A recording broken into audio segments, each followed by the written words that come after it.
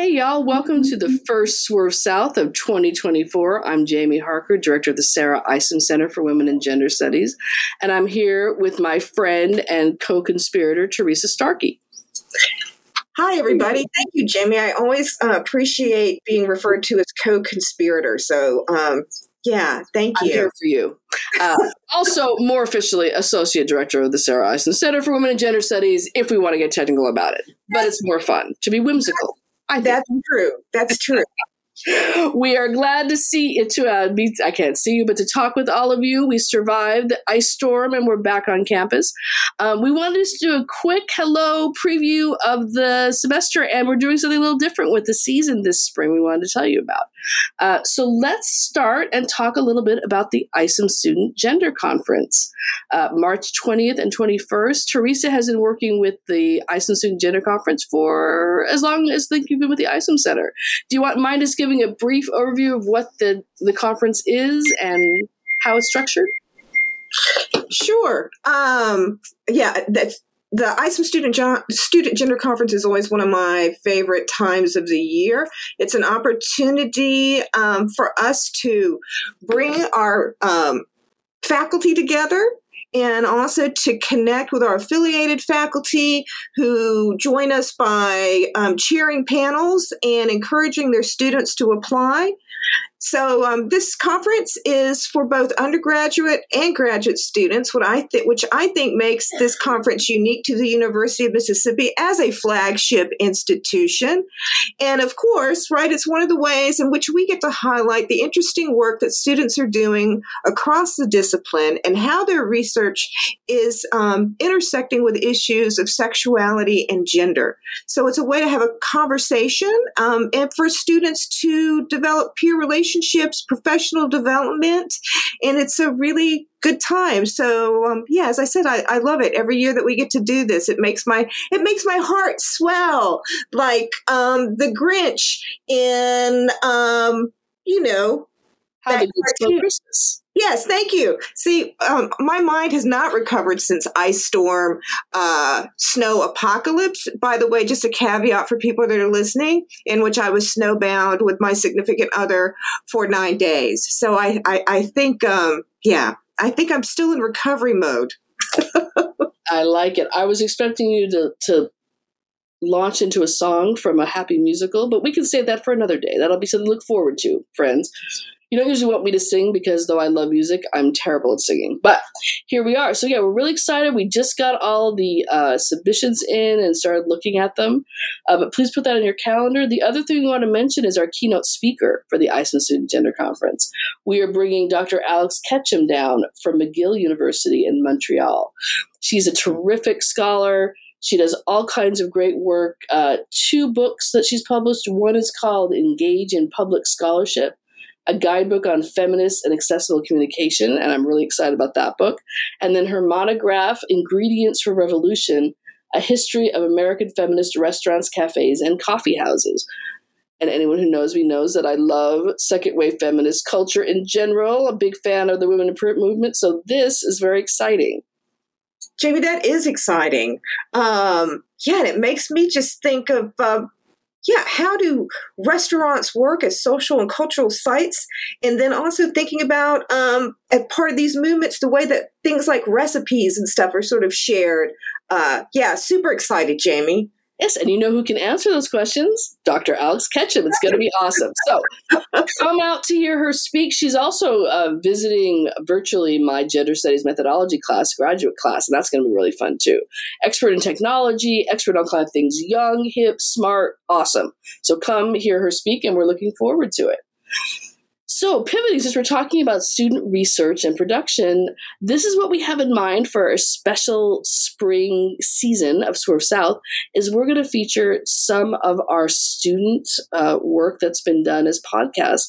In the last several years, especially, we've been trying to provide alternatives for our undergraduates in their final research projects. And that's also what's happening in feminist scholarship more generally. So we have a couple of examples from 2 different classes. of podcasts that were developed as final research projects.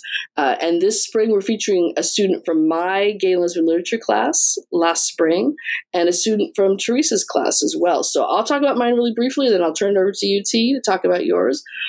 So my class, we focused on the queer 90s. That's the 1990s, not the 1890s, in case you were wondering. And it was an interdisciplinary class that looked at literature, but also film and music and television and other kinds of media and this kind of bursts of public mainstream attention to queer culture. It was a really fun class to teach, and the students were engaged. And for their final project, I told them that they could choose really anything having to do with queer 1990s culture. Broadly defined, and they could choose from a variety of ways of talking about it, including podcasts. So one of the students, Sophia, got really interested in thinking about the connection of Sex and the City, which started in the late 90s, and then the reboot, and Just Like That. And she has, I think, 4 or 5 short podcasts about different aspects of the series. It was terrific. I was really glad she gave permission to share it. So those are going to be coming up over the spring, and you get to listen to how our students are applying gender studies methods and topics and turning them into really cool, accessible research projects. So that's mine. Teresa, tell me about the podcast from your class. Yeah, thanks, Jamie. I'm super excited about this. I'm excited about using Swerve South and featuring student voices as a way to also sort of connect with our ISOM Student Gender Conference as well, as sort of an extension and showing what our students are doing. With my honors class, we'll be listening to a podcast by a former student, Jalea Walker, which I'm super excited about. With my honors class, one of the things that we work towards is thinking about what it means to be working with primary sources and how we can also use theoretical frameworks as a lens as we're looking at these sources. And to have a conversation, and also to be, what does it mean to sort of like build your knowledge base as you're working with these objects? So one of the things I have students do towards the end of the semester is I pick 2 potential projects for students to work on. One can be a social movement or musical movement like ska.